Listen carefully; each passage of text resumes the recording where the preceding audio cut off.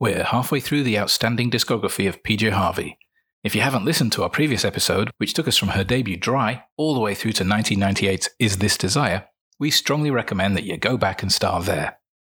Listening to entire discographies, you find many artists have peaks and troughs, or start strong and then slowly fade away after one truly momentous album, managing to release only the occasional good tune thereafter.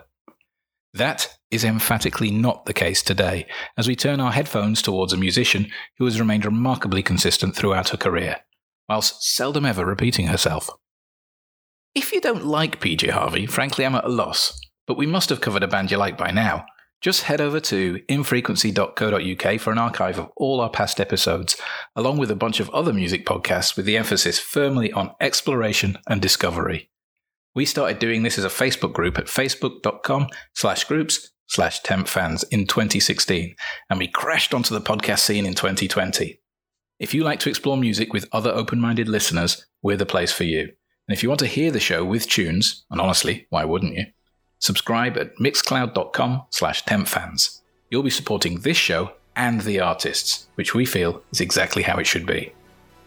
But enough of my boring preamble. Grab yourself a drink and get ready for the second part of our deep dive into the albums of one of my very favourite artists, PJ Harvey.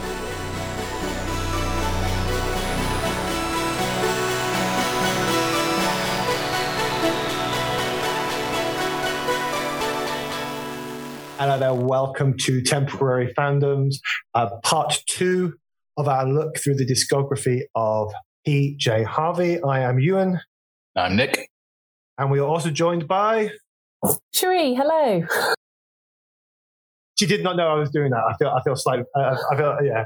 Anyway, so there's me, there's Nick, there's Cherie, and if this is the first one you're listening to, then stop what you're doing, because there's part 1, and part 1's great.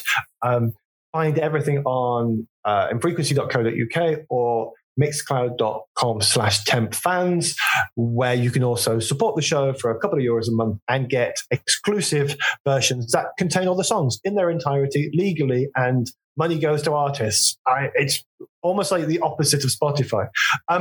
Okay, we are going to hand you over to, well, the first voice you're going to hear after this will be Cherie talking you through, well, PJ Harvey's, I guess, Millennium album. In a bit.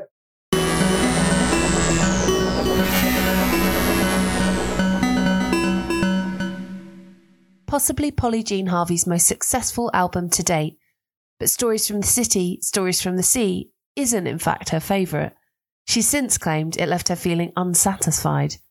But what she might have found disagreeable, the rest of the music industry was clamouring to celebrate. Stories from the City, Stories from the Sea, and Polly Jean Harvey her first Mercury Prize.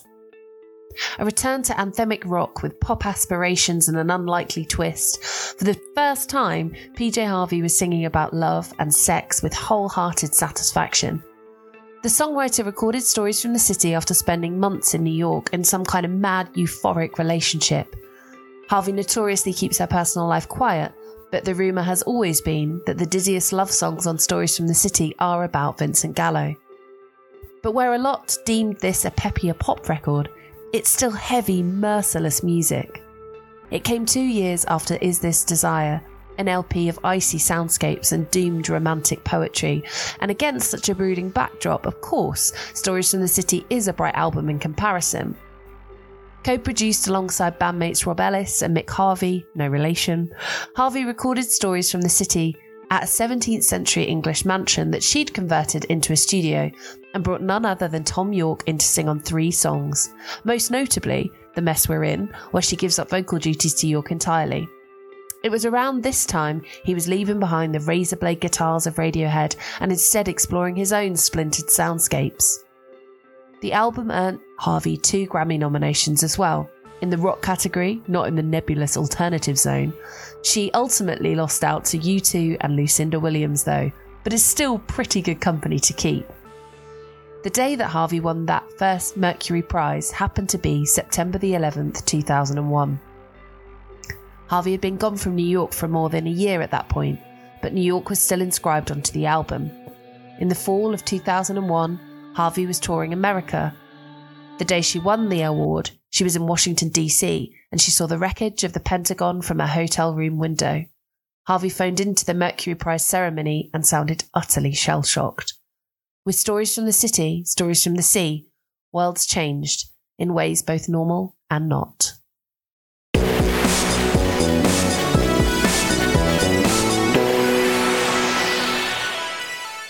Throughout her career, PJ Harvey has swung between making albums whose greatness was indisputable, her debut Dry, 2000's Mercury Prize-winning Stories from the City, Stories from the Sea among them, and albums most people would prefer to admire from a discreet distance, preferably out of earshot.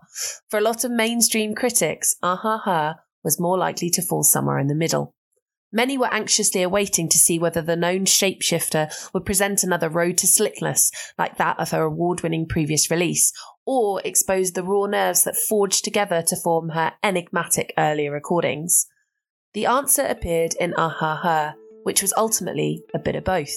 There's an element of dirge to this record that fans who are disappointed by the mainstream sheen of Stories will revel in, but it's nowhere near as raw as earlier aggressors Dry and Rid of Me. So much so, the opener, The Life and Death of Mr. Badmouth, and upcoming Cat on the Wall almost feel like they're a continuation of Stories from the City. But one of the key differences that sets this record apart, and perhaps acts as a bit of a diving board into future unknown territories, is Harvey reinstating her autonomy again after a hugely commercial mainstream moment like the Mercury. Recorded and produced over a 2-year period, Ah-Ha-Ha is self-produced and saw Polly Jean Harvey picking up all the instruments aside from the final drum tracks. But while the delivery might have shifted somewhere, the discourse remains similar, with a beating heart about dysfunctional love, which from all indications had again turned bad for her. Standout Who the Fuck places her in the welcome scenario of a vicious diatribe against her hairdresser. You Come Through is a beautiful, understated number and brings back the brooding blues of former guises, notably Is This Desire, while the Slow Drug finds her tapping into a more hypnotic, electronic soundscape that Thom Yorke would be proud of. Oddly, for such a hardcore distortion fan, it's actually some of the more traditional folk-fused efforts that stand out for me here. Tambourine timed The Pocket Knife, as Polly sinisterly states, "My pocket knife has a shiny blade," and Shame, which often clawed at by the critics, delivers the intimacy and heart-shattering vocals of early Dry demos as she posits, "Shame is the shadow of love." To support the release, Harvey toured for about 8 months, performing across European festivals, including Glasgow, and opened for Morrissey on a few dates, possibly something she might now regret. For all its mixed reception, this record actually became Harvey's highest charting album to date in the US, peaking at number 29 in the Billboard 200. But although it charted higher than Stories from the City, Stories from the Sea, in many territories, Ah-Ha-Ha failed to achieve its predecessor's chart longevity and crossover interest. Hypnotising and by no means an embarrassment, though, it would be a shame to pass this one by. Trust me.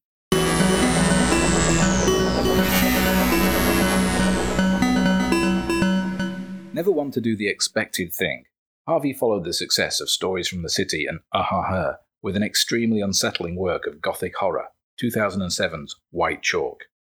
Two things in particular mark it out from its predecessors. Firstly, she decided to write and perform the songs mostly on piano, an instrument she'd never previously played. And secondly, she started singing in a much higher register than on any previous album. The results are equal parts terrifying and beautiful. Many of these songs speak of loneliness and yearning, with lyrics that point towards her future incarnation as a poet. As soon as I'm left alone, she sings on the opening track. The devil wanders into my soul. On Silence, she sings, I freed myself from family. I freed myself from work. I freed myself and remained alone. The title track, one of the album's easier listens I have to say, points the way to Let England Shake, where she engages with the romanticism of her Dorset home, but not without imagery of hands bloodied by gorse. I saw her tour this album, performing completely solo at Bristol's Colston Hall, since renamed Bristol Beacon in 2020 following the Black Lives Matter protests. Given the size of the venue, it seemed like an intimate gig, with Harvey playing to her home crowd, and these occasionally chilling songs came across with surprising warmth, as did some of the more fragile songs from her earlier album, Is This Desire. If PJ Harvey can be described as an outlier, then White Chalk is the outlier's outlier, a collection of heartbreaking songs of loneliness and regret that can be quite difficult to digest taken all in one go. However, if any one of these songs appeared on another album, people would point to them as standout tracks.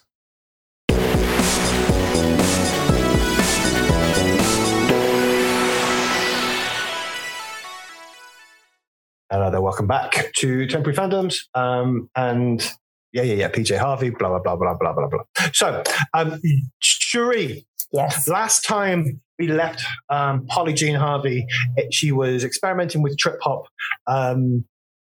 The record company would probably have been happy if she'd stayed, but if she disappeared, they probably wouldn't have cared too much. She was a stalwart of the 90s.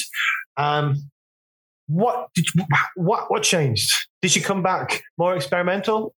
She did not, but the record company were probably very happy about that. She didn't go into a shed in her garden, kind of Tom Waits style. She went very big, and I thought it was interesting when I was reading up about the record, because obviously you have your own perceptions and feelings towards an album, but I hadn't realised that she didn't really feel that satisfied about Stories from the City, Stories from the Sea, despite it probably being her most successful album. And I think it would have possibly brought a lot of new people in as well. Because, as I said in the intro, she did finally snatch that Mercury Prize for this record. But it is a notable, certainly in terms of production, it's very different. Songwriting, it's very different. I think a lot of it's more commercial, right? Yeah. I mean, it's definitely a more commercial. It's accessible for sure. Yeah. There's proper melodies, there's proper hooks. It's also interesting, and I hate to make this comparison, but when I was reading about it, she's very much in love in this record, and a lot of the other ones are a lot darker, a lot more gothic subtext, and they're obviously going through maybe breakups or past issues. Whereas this one, she's in like the dizziest heights of living in New York, and she's with Vincent Gallo, and it positions it in quite a different spaces. But at the same time, she wasn't averse to talking about sex previously in her records. She tackled that before, but it's just quite up, even the fact that she, is this love? It's the first time you sort of hear her singing in that manner, I guess. Mm-hmm. Mm-hmm. Yeah.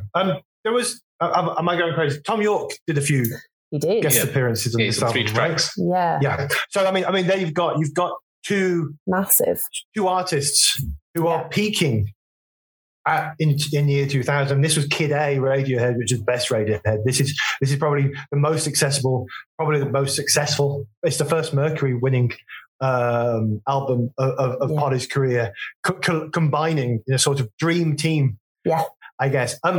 Before I hand over to you, Nick, Pitchfork Watch. Pitchfork originally. What did Pitchfork originally? Oh, this is your one. This is your one that you said that they went back. Okay, go on. What was the original score? Out of 10, and remember they do decimal points because they're pretentious as fuck. What did they give this album on its release? They have since come back and said we'd have actually given it this. 5. Okay, so I'm going 4.2. Oh, yeah. 5.2. Oh, okay. No, 5.4. Oh, damn. I was sort of feeling good. I got the decimal place right, at least. They said it was sort of glossy, arena rock, blah, blah, blah, blah. And now they've come back and realized that they're idiots. They go, no, actually, we'd have given it 8.4. Of course we would. Wow, but that's quite a big jump. 8 point. I'm trying to work out why, whether it fits what was happening in the music scene at that time. But it seems to fit. The fallow period, wasn't it? 2000. Yeah, it was for me. Early noughties. Yeah. Radiohead Kid A was 2000. Well, I was going to say, Ewan, on your point, that it's interesting because at this point she does team up with Tom York, notably on the record, but then elsewhere she has a guest appearance with Queens of the Stone Age on their Desert Session. Yeah, was that around this time? Yeah, and then coming into Aha, she's with Marianne Faithfull and Mark Lanigan. She appears on their records. So it's quite like big names. She's definitely, she's arrived. That's it, getting out there and more people want to collaborate with her, and massive people as well. But I think I had in the intro that she was up again. Did she lose out to U2 at the Grammys? So that cares about the Grammys. But in terms of the landscape, like that, that's, as you say, it's like early noughties. We're looking at big stadium, which is maybe where the first Pitchfork review came from. Well, for me, and I've just I've just had a quick look to see on the Mercury sort of thing. The 2000, 2001, because she won in 2001. This was the era of Coldplay, Doves, Elbow, Radiohead's Kid A and Amnesiac, etc., etc. Yeah. No wonder this sounded so good. Yeah, that was this era. Even on the dance music scene, it was like Left Field and Basement Jaxx. Right. You know. But Goldfrapp was coming through. I mean, she beat Goldfrapp in 2001. Yeah. Mm-hmm. But yeah, it's that period of comfortable rock. Mm-hmm. So I guess that might have been the Pitchfork thing. Pitchfork might go, oh God, yeah, another person making a sort of 2000 more commercially, more accessible album. I mean, I remember the music video. What was the one where she swings around the post? I am now opening up my thing to have a look at my notes, and it was Good Fortune. Oh yeah, singles were Good Fortune and This Is Love. Good Fortune was everywhere for a while, and that when I went, oh yeah, PJ Harvey. I forgot about PJ Harvey. Yeah, I listened to this album. That's really good. And obviously, Is This Love there are some tracks in indie, alternative, whatever history that I would use the word unimpeachable. Dinosaur Jr., Freak Scene, Pixies, Where Is My Mind? Yeah. Is This Love, PJ Harvey? Yeah, sorry. If you've got something bad to say about it, then you're wrong. You're just wrong. I completely agree, though. Like, yeah, and she's just so forthright. Like, I just want to sit here and watch you undress. It's such a good line. Like, oh, it's so great. It's interesting, isn't it? Because I think there are bands that we all like, and they get to a certain point and they get an award and they get big, and then you know, I just went to see Mitski a couple of weeks ago, and it was such a weird experience because everyone was there for the most recent records that are very electronic but so mainstream, and I hate to use that word, but it's true.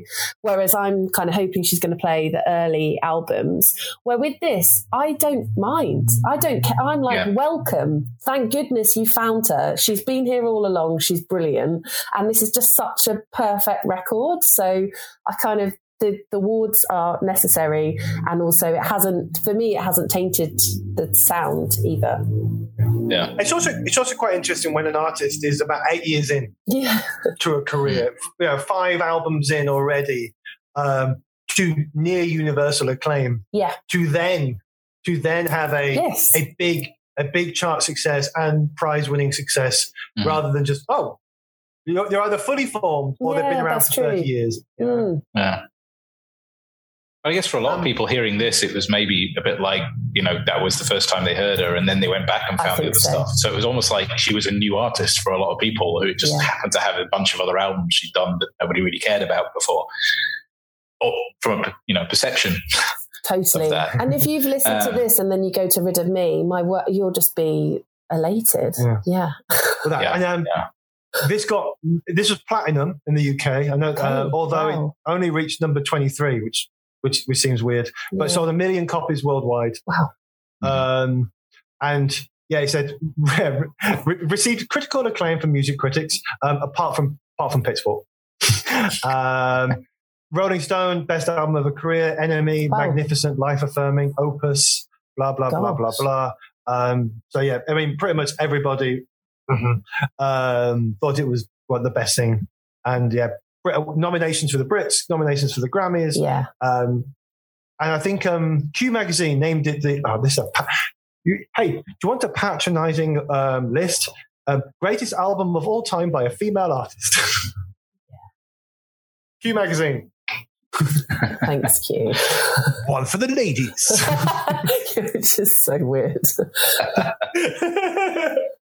Okay. So we've already mentioned it.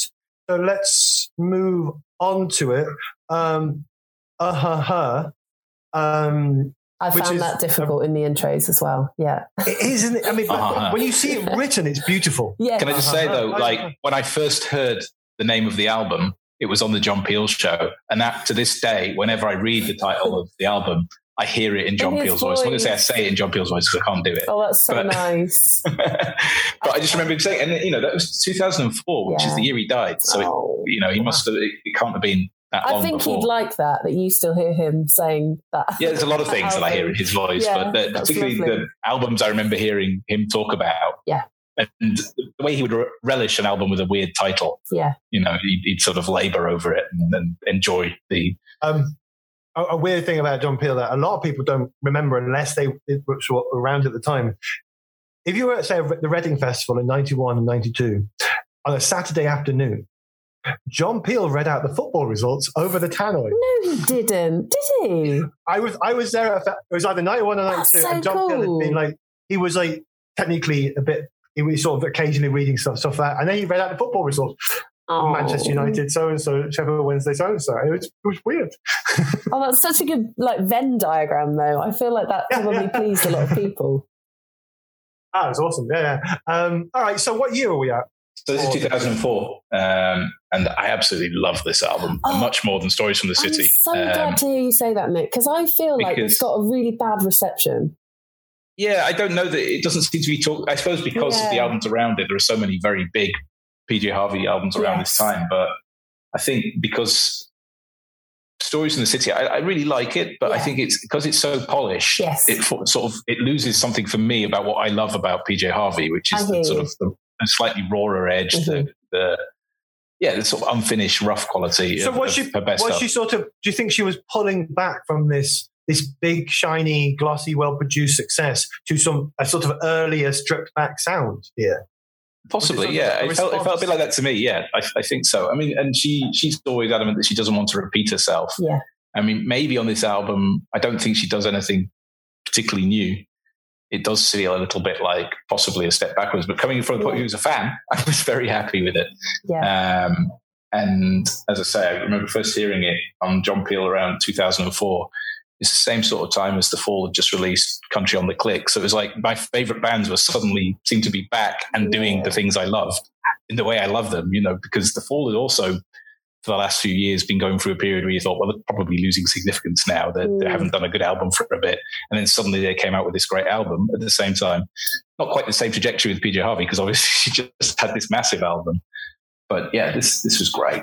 Yeah. I really enjoyed it. And I mean, my next comment, not in a negative way, stylistically, it was not that consistent. I couldn't place what she was doing. It was changing all over the place. Whether it was deliberate, whether or not, I don't know. But other albums, you go, oh, this is this album. This is the trip-hop album. Yeah. This is the certainly this century as all the albums that she brought out, I think, have a very distinct style and character. Yes. You can sort of see on this album, she's doing this. And her maybe feels a bit more like a sort of mixed bag of B-sides and rarities kind of album. It does, because I feel like there's that vibe. That's it. There's so much of previous records. It's almost an amalgamation of everything she's sort of explored so far, which again, same as you, Nick, like I was elated by. I read that Shame got a really bad review. I think it was in The Guardian. And I just love that. And I don't normally choose sort of slow tracks, but I just think it's beautiful, and like the letter, and there's so much in there that I like that kind of crosses over from things that you know from before, but is kind of positioned in a different way. And to your point, Ewan, I think this is self-produced by Polly, so she's kind of taken that step back from producing something or working with producers to make this hugely commercial award-winning record, and instead said, no, I'm going to go back to my own self and do something for me. And I think she did everything apart from the final drum takes or something. But who the fuck? I mean, it's just such a good song. You can't listen to this record and not love that track. Yeah, I mean, I was in my notes. I just had to write down I'm not like other girls who can't straighten my curls. Yeah. The delivery on that as well, yeah. And there's a lot of confidence to do what she did with this album, because some people, if it had backfired, very good point. The annals of history would be like, oh, she sabotaged her career, what was she doing, blah blah blah blah blah. Well, she's got history for that. yeah. And also, there's a track that's just seagulls. About 1 minute of seagulls. Yeah. Weirdly for me, the album cover, in my head, this album cover existed in the 90s. This was, cool. I put it with the Dries and the whatnot. It looks like Rid of Me. It does. It really does. It really does.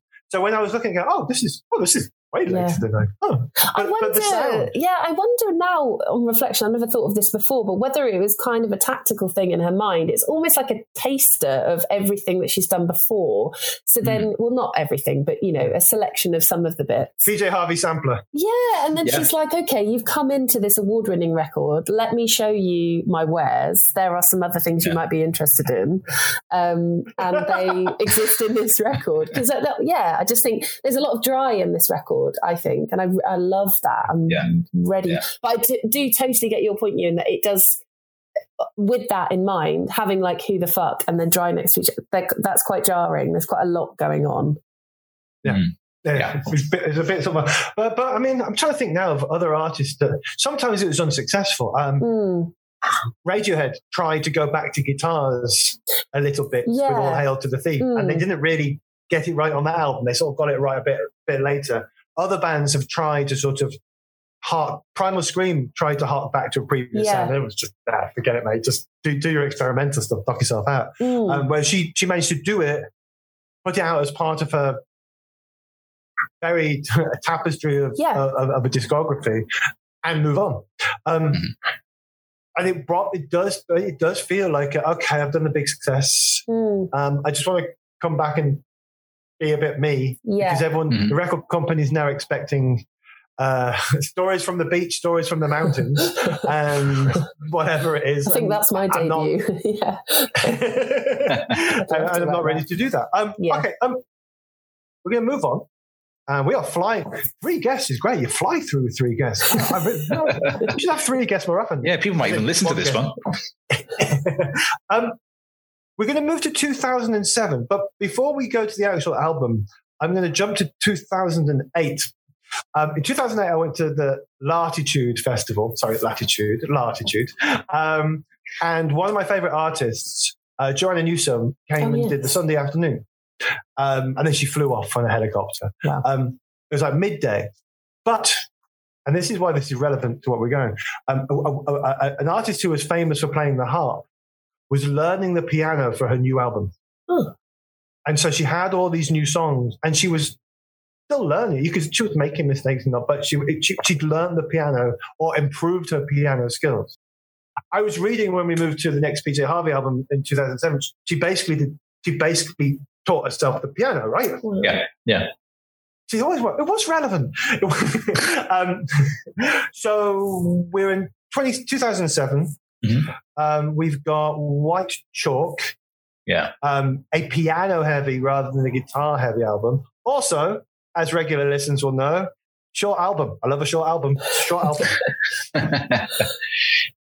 Yeah, I mean, this is it's kind of a mad album. It's like, if we were thinking that Her might have been a slight career sabotaging move, I think this is the real, thing that nobody saw coming at all. And I think it's great. I love it, but no way could have seen it coming, and certainly not the new voice she unleashes on us all. The kind of, the high-pitched PJ Harvey, which she continues to use in later albums, but thankfully more mixed with other tones. Are there other artists who have basically just brought out a new voice? I mean, I know there was... I reckon. Blur went to a falsetto. A falsetto turned up in Blur about late 90s. But I'm trying to think of people who suddenly went, oh no, I also have this. But I think it sort of sits well with the idea that PJ Harvey was always trying to do something new, and she just thought, what can I do? Also to make herself uncomfortable. So she, she's playing an instrument she's never played before, and she's decided she's going to sing in a new voice. And this is what comes out. It's a kind of weird baroque horror chamber piece. Weirdly, I quite like it. I don't listen to it often, but I've never listened to it as closely as I did preparing for this. And if you listen closely and pay attention, boy, is it harrowing. Yeah. It's all the songs are kind of about loneliness and yearning and regret. It makes it a very, very tough listen, taken all in one go. But weirdly, and I say this in the introduction, is I think if you took any one of these songs and put them on another album, people would be saying, oh, I really love that one. But because it's a whole album of this kind of, that takes you to this place that's really quite uncomfortable. This was where I had to take a break. I'd listen to everything either a couple a day or, day by day. And I got to this album after about 3 days of all PJ Harvey. all PJ Harvey all the time. And I was listening to this. I went, no, I'm taking a few days off. This is emotion. I had to have a break after this one, to be fair. Yeah. I saw her touring this, and she was playing on her own. So no band or anything. Obviously, I mean, the album's like that. And what's strange about the gig, it was in Bristol. So I guess she was sort of playing to a home crowd in a way. It was actually quite a warm gig, weirdly, where she was playing these really chilling songs. What venue is that, Nick? Do you remember? At the venue previously known as Colston Hall. Yes. Okay. Yeah. Oh, wow. So actually quite dramatic as well. She's on the stage. It's a bit higher. It's a big venue, but felt like an intimate gig. Wow. And is that because of the piano? Is that because of the instrument? Well, it was not just that. I mean, the fact that it was just her. I mean, raw, at that point, I'd seen her live before, maybe 3 times, but always with a full backing band. Yeah. So it's quite a different thing to suddenly see this artist playing on their own, and again, testament to her as an artist that she could hold the whole audience in her hand, I feel like you're doing a very good job here, Nick, because I really struggle with this record. But even just hearing you talk about it, I'm like, I should give it more of a chance, because I'm such. It's a tough record. There's no doubt about that. For me, it feels a little bit too ethereal, and it's just too up in there, and there's some of that in other albums, but then there's a bit of an edge, or there's something that comes in that's a bit more scrappy, whereas this there's elements of it that I like that then come up in a few records time in that England Shake, where you've got that kind of quintessentially English sound, but it's with like the harpsichord or the auto harp, maybe. I'm not sure what she's doing. And it's almost like a kind of Bridgerton ballroom melody and like a lute on the devil. And there's bits that I really respect and really like, but I just kind of exist in it, but I'm not necessarily like reacting to it that much. But I think we're allowed to have artists we adore and albums from those artists it's very good, but I'm not going to listen to it. Yeah, but I feel really bad like doing that when it's so obviously, because it's not a guitar record. Like, I want to give it more because of that, but I don't know, something in the melody and I guess the new voice. Yeah, I just found it hard to grip on to something. The balls of someone to be able to go, you know what? Absolutely. Different instruments, and we're doing a different voice. Now, can you get away with that if you're in a band? I mean, not like if you're like the lead singer of if you've got a lot of presence in that band, but if it's like, so guys, so everyone, for the next album, what I'm going to do is I'm going to learn the piano and I'm going to sing in a falsetto, right? Yeah. Not many bands where you'd want to listen to that, to be honest. No. I also actually, I just realized when I was doing that, I was like, am I doing a Southwest accent by accident? So that wasn't on purpose. All right, lads. Let's do a falsetto. Okay.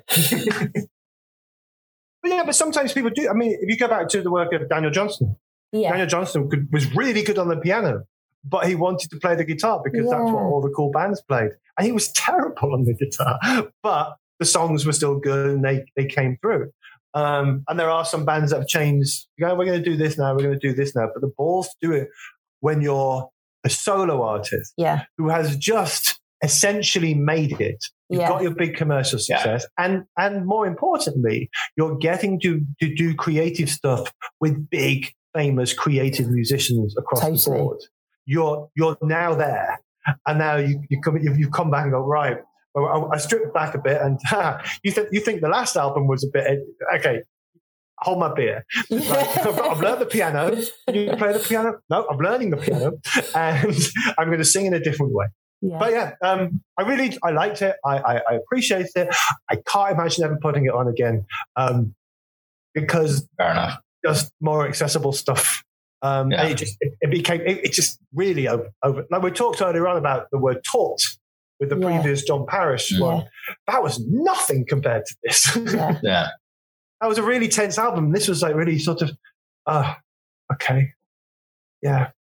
Can we have I think I just want a sing-along song now, please, and a cup of tea. All right. So where are we? We've got a John Parrish collaboration coming up. We do and we don't. We're going to go back to some album introductions.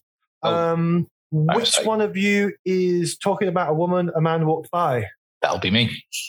Well, after the next bit of music, you're going to hear Nick, and we'll all be back in a bit.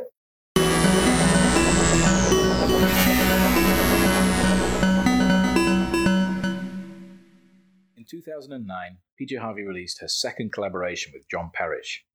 As a frequent producer and performer on many of her albums, you could argue that most of them are collaborations with Parrish. But if you remember, what distinguished Dancehall at Louse Point 13 years earlier is that Parrish wrote and performed all the music, whilst Harvey wrote and sang all the lyrics.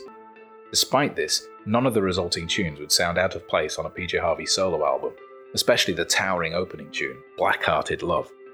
But if that opener led you to believe you were in for an easy ride, it's followed by 16, 15, 14, the most sinister game of hide and seek you'll ever hear a song about.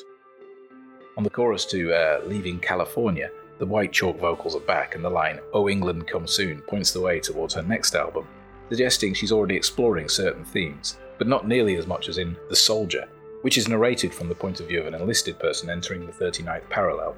It also includes the line, "It's the year when some poet said, we must live or accept the consequences," an allusion to Auden's poem September the 1st, 1939, which famously includes the line, "We must love each other or die."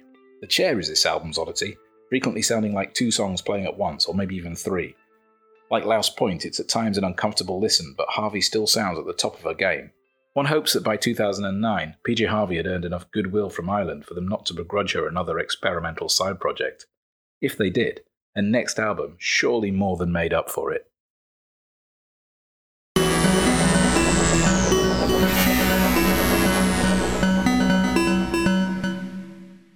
Production for PJ Harvey's 8th studio album began around the time of White Chalk's release in 2007. But Let England Shake sounds a world apart from those introspective piano confessions. Written over a 2.5-year period, Let England Shake was recorded in 5 weeks live, a common theme for a lot of her work, at a church back in her home county of Dorset in the spring of 2010, alongside longtime collaborators John Parrish and Mick Harvey, and with co-production duties from British post-punk record producer and audio engineer Flood. During some solo shows before working on this record, Harvey had begun playing the auto harp, explaining to her local Bridport News how she felt it was like having an entire orchestra at your fingertips. Continuing her commitment to avoid repeating herself as an artist then, unabashedly aiming for each record to be different in some way to the last, Let England Shake is a rollicking folk-influenced album that alluded to the battles of World War I as part of a complex portrait of her relationship to her homeland. This is a record about war, but not specifically Anzac Cove, Afghanistan or Iraq. Instead, it's a record that ventures deep into the heart of the darkness of war itself and its resonance throughout England's past, present and future. Of the release, Mike Williams of NME wrote, "Francis Ford Coppola can lay claim to the war movie, Ernest Hemingway, the war novel. Polly Jean Harvey, a 41-year-old from Dorset, has claimed the war album." Adding to Harvey's multi-dimensional artistic output, the songwriter was also compelled after seeing Seamus Murphy's A Darkness Visible exhibition in London 2008 to contact the award-winning Irish photographer about his experiences of working in Afghanistan, Sierra Leone, Gaza and Lebanon. The collaboration grew, with Murphy taking a series of promotional photographs, the PJ Harvey portraits, in the summer of 2010, before filming accompanying videos for each song on the album, which were completed in early 2011. That summer, 12 films were screened for the first time at several UK festivals. Let England Shake was Harvey's second album to reach the top 10 and the first in 18 years since Rid of Me peaked at number 3 in May 1993 and bagged a songwriter another Mercury Prize, marking a huge musical milestone and positioning Polly Jean Harvey as the only artist to have won the Mercury Prize award on more than one occasion, with this and Stories from the City. In an oddly parallel manner, though, those two records aren't just tied together by their award-winning accolades, but by a war that had continued for over 2 decades since both albums were recorded. Let England Shake is a defining moment in sound, sorrow and sentiment, lacing together social issues with the vividness of Billie Holiday's harrowing Strange Fruit, as Polly Jean paints soldiers falling like lumps of meat and arms and legs in the trees. In the single, The Words That Maketh Murder. Once again, the staggering songwriter taps into the zeitgeist of the time, the frustrations of a war that was triggered by the September 11 attacks, the very same day She was claiming her first Mercury Prize.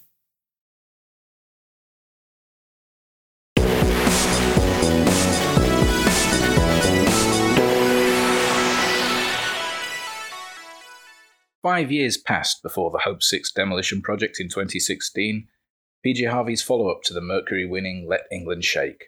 The songs were written during Harvey's travels with the photographer Seamus Murphy, where she visited Kosovo, Afghanistan, and Washington, D.C. The recordings took place as an art installation at Somerset House in London, where members of the public could go and watch the process through a pane of one-way glass. The title, Hope 6 Demolition Project, refers to a policy of demolishing rundown housing in deprived areas in order to build better homes, often with the consequence that the original residents could no longer afford to live there. This is explicitly referenced in the opening track Community of Hope, and her observations drew direct criticism from local politicians. In the most damning attack, one politician stated that PJ Harvey is to music what Piers Morgan is to cable news. Oof. And while I couldn't disagree more with this assessment, some of the lyrics do feel a little clumsy. I'm quoting here, "And the school just looks like a shithole. Does that look like a nice place?" And then the closing refrain of, "They're going to put a Walmart here, I heard." All of which seems like unfiltered thoughts with none of the poetic turn of phrase to which we've become accustomed.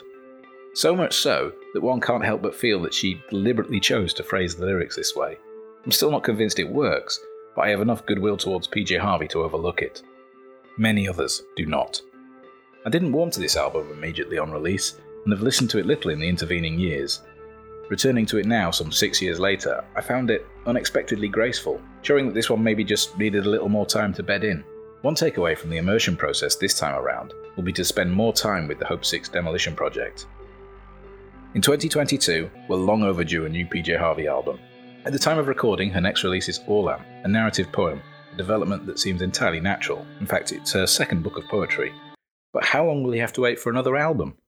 Surely there will be another. Or, given the extraordinary body of work we already have to enjoy, maybe I'm just being greedy.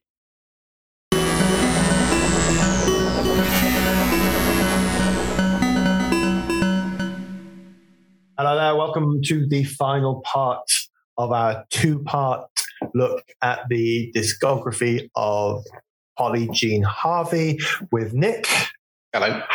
And Cherie. Hello there. Well, you gave a bit of a spoiler about what we're gonna cover next, Nick. Just before the break, we've already looked at one of the John Parrish collaborations in a previous episode, and this was another one, right? Yeah. So 13 years later, she does A Woman and Man Walk By with John Parrish, and it's the same deal. Basically, he wrote all the music, performed all the music, and she wrote the lyrics and sang them. And was it the same kind? We talked on the previous episode about how the last one was very tense and very taut, like the song. Was this a similar? It's in places probably not as tense, but certainly still very experimental. Certainly some quite jarring tracks. For example, the track "The Chair" sounds like about 3 or 4 tracks all happening at once. Not in a good way, but. So the opening track, Black-Hearted Love, actually sounds like, I don't know, it could be something off Stories from the City. It's like actually quite a big indie number. It really does. And on that track, they deserve a massive award because I can't remember another music video which has a bouncy castle in it. Oh, really? I don't think I've seen the music video. Is Polly bouncing up and down in slow motion, singing along in a bouncy castle in the woods. And I'm not saying like in the woods, not an extravagant bouncy castle, like a kid's bouncy castle. I didn't know there were any other kind, but now. Well, yeah, I mean, it could have been all sort of. Let's get one made up for the video. Yeah, what would a bouncy castle look like if it was one PJ Harvey was on? It'd be all kind of depends on the album. Gothic. Yeah, true. Yeah, white chalk. It'd just be an old mattress. Strip bag. Yeah. So Cherie, how did you find this one? On the previous album, you had not issues, but you struggled with the previous one compared to some of the other albums. Yeah. How's this Parrish? I feel like it sits side by side with the other Parrish, dance hall. There's similarities there. Again, we've talked a lot about Beefheart. I feel like he's very much there. When she's kind of screaming, "Stick it up your fucking ass," like that that kind of era. But I liked it because it kind of reminded me of that arresting righteousness of Ahaha, with perhaps like a bit more precision of where she's angling it. And as you said, Nick, I feel like there's a few tracks where there's multiple ideas going on. So is it that same track, The Crow Knows Where All the Children Go? The end section almost sounds like kind of wartime 1940s jazz horns. There's like these shuffling drums that sound a bit like a New Orleans train. And I was really into that. I'm that kind of experimental mix of sounds I love, but I completely agree that there's definitely that opener track that lures you into a false sense of security that this is kind of your standard indie chug, and then it goes completely bonkers after that. But no, I really enjoyed it. Again, like I said, I hadn't listened to either of the Parish collabs, and I thought they were both really good, really interesting. Yeah, like I said, the previous one, I didn't even know. I didn't know they existed in any way, shape, or form. I mean, were they successful? I mean, I don't really know. I think I read somewhere that everyone kind of considered it just this like oddball side project that they both did alongside. It feels like a for the fans only kind of record. Yeah. You know, I mean, I'm excited if there's a new PJ Harvey and John Parrish collaboration, but I can understand why, people maybe consider them non-canonical. Yeah. And but go Nick. I just think they're kind of interesting. You can sort of hear her working out ideas on them, because I think there's a few things on this record that do point towards Let England Shake. There's a track called The Soldier, which is narrated from the point of view of a soldier. And so it's kind of very much hinting at what's to come. That's really interesting, yeah. But you get that a lot with a lot of artists, particularly over time. There'll be, when you look back, you'll realize there was one track in a previous album that means that what you thought was totally out of the blue, when there's a big change, you go, they did a bit of that before. That was sort of coming through. All right, I'm conscious we're flying through at the moment, so feel free to slow us down. We're going back to, we've already mentioned it, we're going back to PJ Harvey's second Mercury Prize with Let England Shake. Which was also for somebody as myself who went, I don't really know PJ Harvey. I've seen her live twice at festivals. I mean, I saw her at Primavera Sound what was the instrument? What's the instrument again? Auto harp, yeah. Auto harp. With her auto harp, late at night, and a balmy Barcelona evening, round about the time that this came out. Sometimes you get an album that is that takes an artist from being exceptional, very good, very well liked, to, my God, this is fucking good. Jesus Christ, when did this go? This is one of those albums that stands shoulders above the rest of the very good stuff that she's done. It might not be people's favorite, but in terms of a seminal, important piece of, I'm really sorry for art, that can be. I'm not uncomfortable with that, Ewan. That's exactly the right word. Yeah. Good. My wife is probably in another room rolling her eyes at me saying things like that. Bear in mind, every time we drive down to the coast every weekend, I go and play paddle tennis, and usually at some point, I have a few beers afterwards, and we're sitting in the car, and I put music on, and I get a bit teary about how good stuff is, and so me going, it's just. I can feel her responding in a different room, but it's amazing. A safe space for that. I mean, she's going political. I saw the word pseudo-Victorian in one of the reviews. There's a new look with the sort of feathers hair thing. Yeah. I don't know what the word is for those. There's a new look. There's a new sound. There's a big theme. It's pushing boundaries. It wins.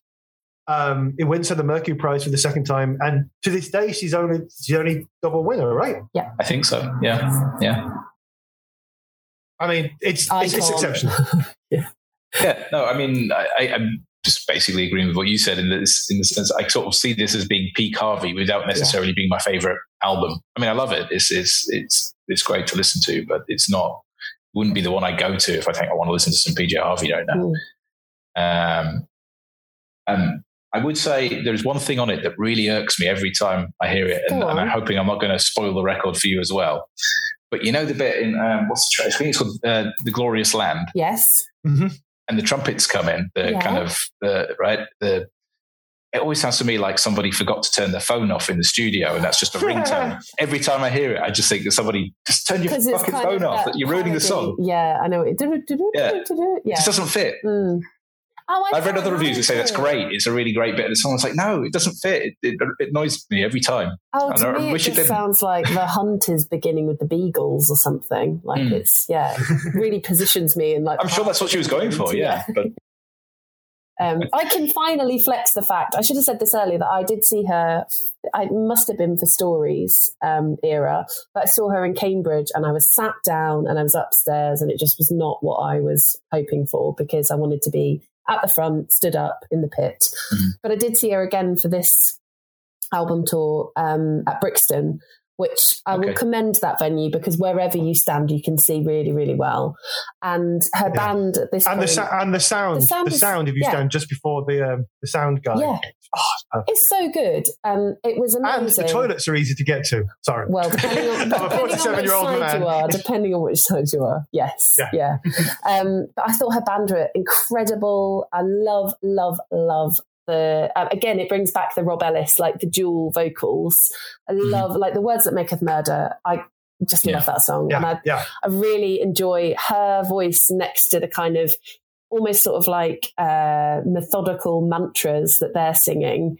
It works so well for me. And it's so rich in imagery. I made that reference to like Billie Holiday in the intro. But there's some quite harrowing visual ideas that she's bringing to life, but she does it so poetically. Yeah. I mean, if you went, so I've come back with a new album. Oh, okay, PJ. Okay, Polly. What is it? Is it a breakup album again? Is it like a guitar one? Is it a strip? No, it's about World War One. Yeah. Yeah. And there's lots of things on it that on paper shouldn't work. Like there's the track that's built around a kind of reggae sample from a song by 90 The Observer, called Blood and Fire. And it's brilliant. Yeah. And there's the other one with Kurdish singing in the background all the way through. And again, it works. Yeah. I think also because it treads a fine line, doesn't it? Because it's so patriotic as a record. And if this album was like a person, it might be a bit national fronty. I'd be like, I don't know if I like that. But he's like very keen on England. He's like got a flying English flag in his garden. But it really, I don't know, she taps into it in a way that feels just so quintessential again, I guess. And I mean, I've never thought of it as a patriotic album. I mean, I feel it's an album exploring the idea of Englishness and what it means to her, which I think she was doing in a kind of much smaller way on White Chalk, where she was it was very much about Dorset and where she was from, and then this is taking it to a bigger level. But I just think if you took that English idea and put that with another that could go very wrong.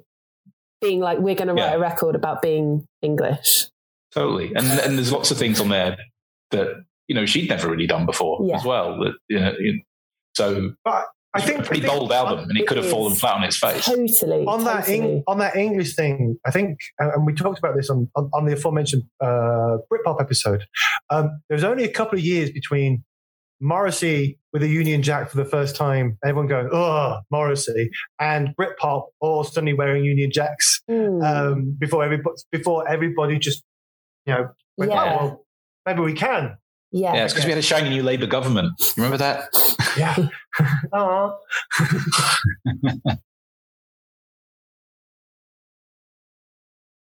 Looking back through hindsight, when somebody is inspired enough to make an album about being English and also through war, and while there were tough times, 2011. God, 2011 seemed like glorious days. It was so nice and quiet and peaceful. It's astounding. It got universal acclaim. I was reading that after she won the award, the Mercury, the sales tripled 1,000% overnight. Wow. Yeah. And it's just, I one of those remember being albums really that you just surprised that she did win it again, even though I loved the record and I'm constantly rooting for her. I didn't imagine that the Mercury would pick an artist that they'd already given an award to. Yeah. I remember being like, amazing. That's so cool that she's done it twice. Mm-hmm. I'm now obviously doing that thing where I quickly look to see who she was up against that year. Yeah. Huh. Okay, so Go on, where were we?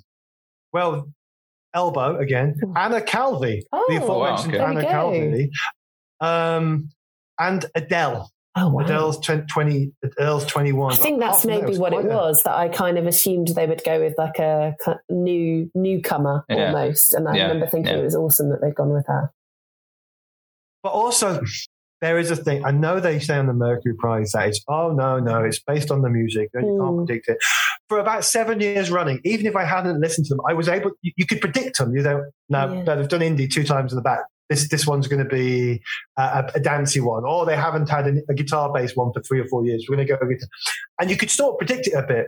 The year after this was Alt J, so we had XX the year before, and it's like, okay, this is different. We're doing something different, but this is one of those albums that has to win. Yeah, I mean, it's too good not to win. But it's a massive outlier when you put it in those rankings that you've just said. It is a real weird choice. Obviously, it's challenging. It's but also it's because the whole thing, like, you know, you have to question what is the award about? Yes, why, you know, and so for example, I can't remember, so in 2016, one of the nominees was David Bowie's Black Star, which is a great album, but what would be the point? Yeah, because you sort of feel like the Mercury's kind of feels like it should be about supporting newer artists. Yeah, but if they're nominated, if a band is nominated, they should be able to win, regardless of whether or not. Yeah, but I guess it depends what the criteria are. And I do like, why are you giving the award? Exactly, and I feel like that evolution has changed massively since it started in the 90s, because it felt more like the 90s era was very much a celebration of what's going on now, what people are into, shining a light on those like beacons, moving that forward. And I definitely agree. Like now it feels more like, who are the newcomers? Who are we giving a leg up into the industry type? Yeah. I'm slightly more cynical on this. Yeah. I think that the last 10 years of Mercury Prize winners has been less about how good the record is and more, what does this say about the Mercury Prize? I think there's an element of self-promotion. Look, we've done some grime. 2 years of grime. Check us out. You know, and I think the Token Jazz record never ever wins. It's always Token Jazz should be a category in the record shop. Yeah. But yeah, I've got this. I think the Mercury Prize is getting a little bit self-showy. Although it used to be good fun watching it. I know. And I still think Arctic Monkeys have the best acceptance line. Someone called the police. Richard Hawley's been robbed. Brilliant. Absolutely brilliant. Because Richard Hawley was up for it and they walked up and they'd won. And they went, someone called police. Richard Hawley's been robbed. Oh, that's like, really sweet. Nice one, yeah. Okay, so, I mean, if you're listening to this and you're working your way through, which is what we encourage, working your way through the PJ Harvey discography, hopefully you'll agree with us that this is an important record, even if it's not your favorite one so far. Mm-hmm. So, after Holly won the Mercury Prize and achieved almost universal acclaim for Stories from the City, Stories from the Sea, she sort of rebelled against that and came back with something totally different. How did she follow up Let England Shake? Well, it was about, I mean, her next album wasn't for another 5 years. So we're getting to the point in her career where the albums are getting a little bit more spread out. Yeah. So it wasn't like an immediate follow-up. Although I read that the songs for this album were mostly written much earlier in that period, not long after Let England Shake. So I think it was during that time she'd met the photographer Seamus Murphy, and then she traveled to various places, I think Afghanistan, Kosovo, Washington, kind of. So she sort of took on a role of she kind of positioned herself as some kind of like singing war correspondent. And I have to say, at the time that Hope 6 Demolition Project was released in 2016, I wasn't totally convinced by it right away. And I haven't listened to it much in the intervening years, but listening to it again now, I was actually thinking, this is great. What was I thinking? which is kind of weird. It was recorded in sort of one live setting. It was right? recorded. So what they did, so good. the recording was a art installation at Somerset House in London. So that basically you could go and watch them record through a Broadway glass. That is so Somerset House. I mean, I totally would have gone if I'd been living in England at the time. I'd have been there. Kind of interesting experimental recording process. It'd be interesting to know to what extent that might have affected how there is a film of this that I went to see in Clerkenwell, and I tried to look up like the ticket that I got at the time. It was a few years ago, but they screened the whole making of the that record in the box, but then also some of the war correspondent stuff from the locations as well. And that was fascinating because Seamus, I think, recorded the session, so it must have been his footage that we watched. Almost as a making of, which was incredible. And a huge shout out to Terry Edwards as well on sax, because I love him and I love his music making, and I think he's amazing on this record. Like the more horns and not just sax, we've got the auto harp back and bazookies. I thought it was PJ Harvey playing the sax on this record. It's Terry, yeah. I mean, maybe in the live performance, certainly he's. I guess she wrote the sax parts, presumably. Yeah. Apparently that was her original instrument before the guitar. That's right, exactly. Yeah. So cool. I mean, it was a success, right? It got to number one. I think so, yeah. I mean, I don't... But this is the weird thing. If you go... We're talking about someone who's been seminal for 20, 30 years. Yeah. And the previous album... its sales, like I said, doubled, went up 1,000%. It went from something like 94 in the chart to 24 in the chart overnight, and that was the album that's that important. Her follow-up album, her experimental arty installation album, got to number one in the UK charts. Mm-hmm. And it's almost like it's like for this one. This one, this is the one that goes in. The last one should have gone straight to them. But, it's like the work gets done. And often it's the next one. Yeah. You might I think this sounds quite a lot like Let England Shake. This sort of atmosphere and tone of the songs is similar. Definitely. And with the band structure and the male vocals and definitely. I think this got a bit more negative press because I guess, as is possibly expected when you're talking about a kind of different conflict zones, but maybe not proposing a solution, then are you putting yourself out there to be critiqued slightly because you're just sort of commenting on an ongoing issue, but then... And are you I mean, she's not glamorizing it, but I can see where maybe the critics came in and said, you're writing about quite horrific subjects. It was, again, I guess, a sort of brave thing to do, and I don't think it was completely successful. But with Let England Shake, where it felt like, I mean, I think she's writing about various wars, but mainly I think it's World War I. Yeah. It's a kind of war that, from this point in history, we're kind of used to seeing through a filter of war poetry and things. And it's kind of a safe distance in a way, even though it's very, she writes about it in a very graphic way.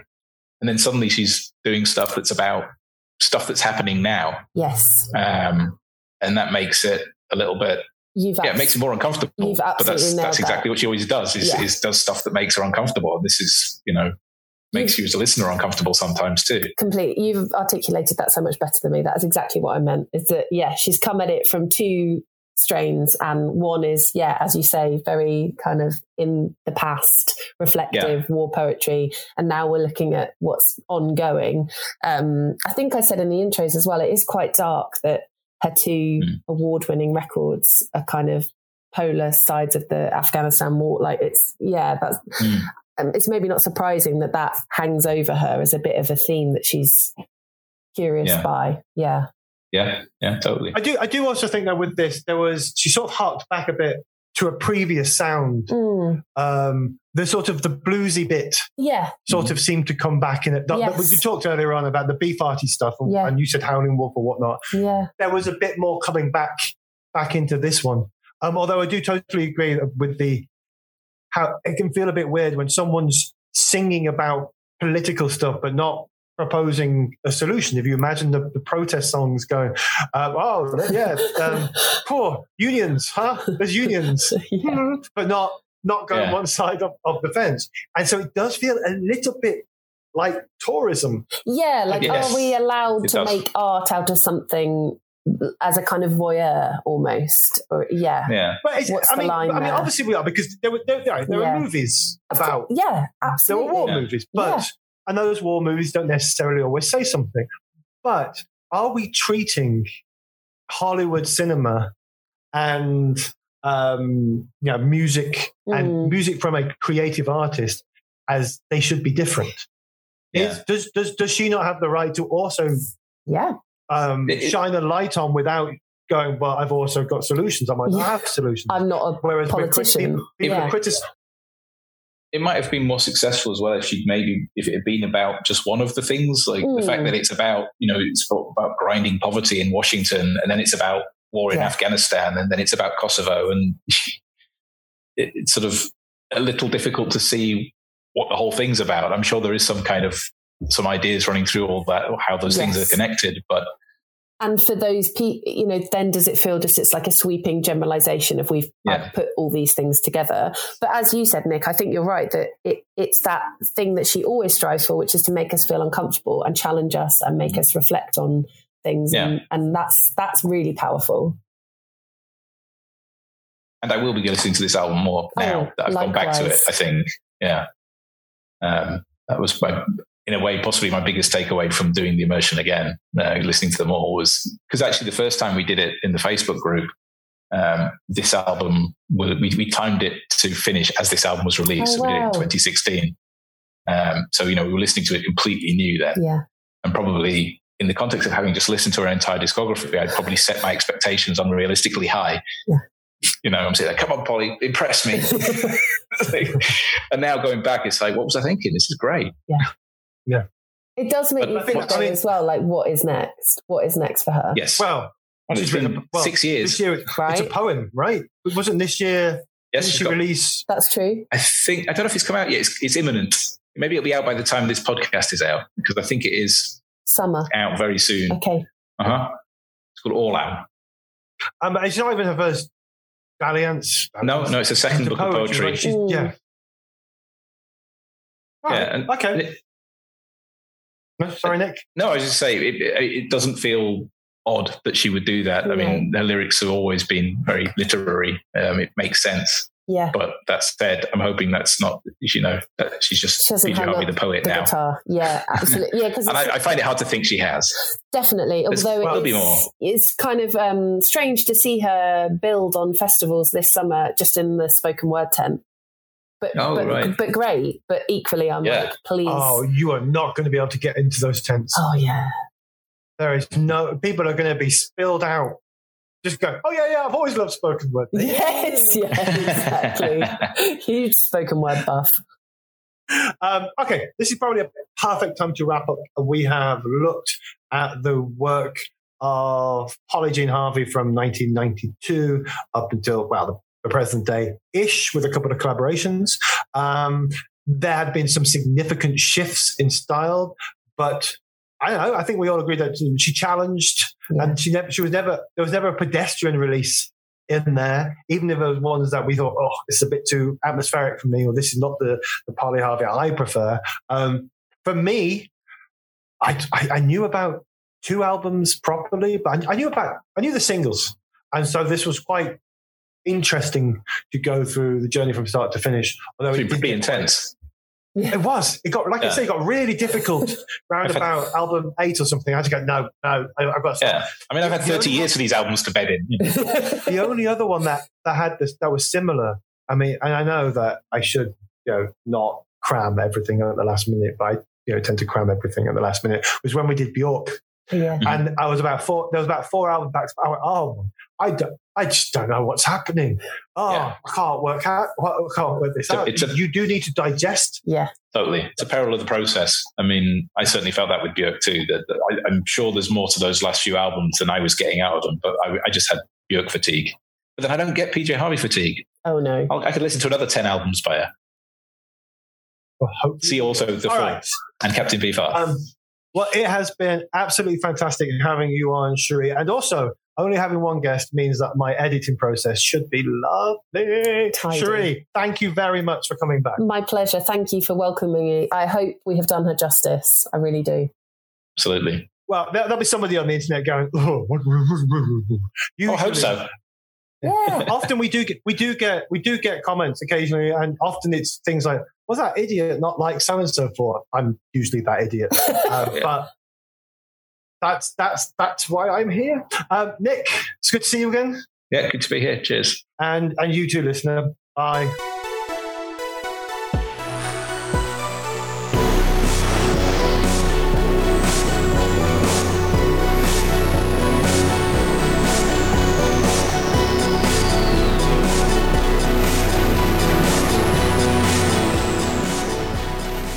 I hope you enjoyed that as much as me, and even if you didn't, thank you for listening. We were joined by writer, broadcaster and pop fan Sharia Moore, and as always, we are hugely grateful for her enthusiastic contributions to the show. You can follow her on Twitter and Instagram, where she's known as The Divine Hammer. You can probably find us on all the socials too by searching for Temporary Fandoms. Sometimes it's me, sometimes it's Ewan. You'll just have to take your chances. And speaking of Ewan, this is the bit where I usually thank him for tirelessly slogging away at the podcast, making sure that we get you new shows every single month. Cheers, Ewan. And thank you also to Jonathan for writing us such a striking theme tune. That's it for PJ Harvey, at least until she releases something new, when we'll probably record a top-up episode, as we recently did with Spoon's new release, Lucifer on the Sofa. There are rumours of a new ESG album later this year too, so we'll have to lure Cherie back to talk about that when it drops, given that she's writing the book about the band. We'll be back with another artist soon, and feel free to make suggestions on Twitter, Facebook or Instagram, as we're always open to new ideas. Until then, I'm Nick Hilditch, and I'm not trying to break your heart, I'm just trying not to fall apart.